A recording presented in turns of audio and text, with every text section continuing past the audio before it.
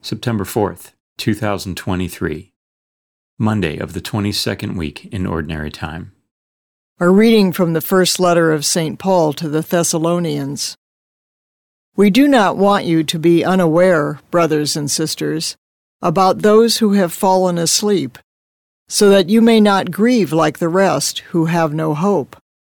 For if we believe that Jesus died and rose, so too will God, through Jesus, bring with him those who have fallen asleep. Indeed, we tell you this, on the word of the Lord, that we who are alive, who are left until the coming of the Lord, will surely not precede those who have fallen asleep. For the Lord himself, with a word of command, with the voice of an archangel, and with the trumpet of God, will come down from heaven, and the dead in Christ will rise first.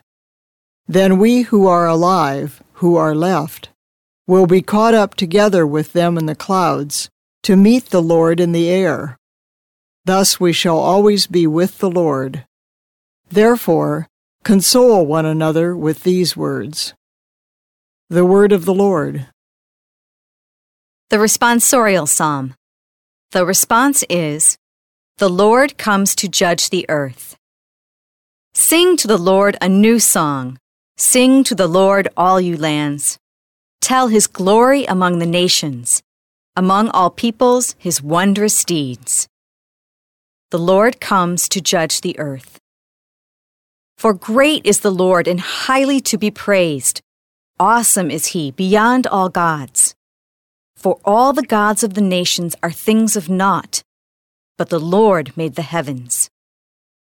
The Lord comes to judge the earth. Let the heavens be glad and the earth rejoice. Let the sea and what fills it resound. Let the plains be joyful and all that is in them. Then shall all the trees of the forest exult. The Lord comes to judge the earth. Before the Lord, for he comes to rule the earth. He shall rule the world with justice and the peoples with his constancy. The Lord comes to judge the earth. A reading from the Holy Gospel according to Luke. Jesus came to Nazareth, where he had grown up, and went according to his custom into the synagogue on the Sabbath day. He stood up to read, and was handed a scroll of the prophet Isaiah. He unrolled the scroll, and found the passage where it was written, "The Spirit of the Lord is upon me, because he has anointed me, to bring glad tidings to the poor. He sent me to proclaim liberty to captives and recovery of sight to the blind, to let the oppressed go free, and to proclaim a year acceptable to the Lord."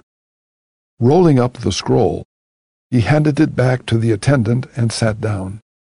And the eyes of all in the synagogue looked intently at him. He said to them, "Today, this scripture passage is fulfilled in your hearing." And all spoke highly of him, and were amazed at the gracious words that came from his mouth. They also asked, "Is this not the son of Joseph?" And he said to them, "Surely you will quote me this proverb, 'Physician, cure yourself,' and say, 'Do here in your native place the things that we've heard you've done in Capharnaum.'" And he said, "Amen, I say to you, no prophet is accepted in his own native place. Indeed, I tell you, there were many widows in Israel in the days of Elijah, when the sky was closed for 3.5 years, and a severe famine spread over the entire land.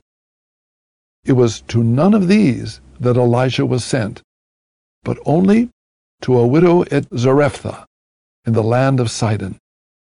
Again, there were many lepers in Israel during the time of Elisha the prophet, yet not one of them was cleansed, but only Naaman the Syrian." When the people in the synagogue heard this, they were all filled with fury. They rose up, drove him out of the town, and led him to the brow of the hill on which the town had been built, to hurl him down headlong. But he passed through the midst of them and went away.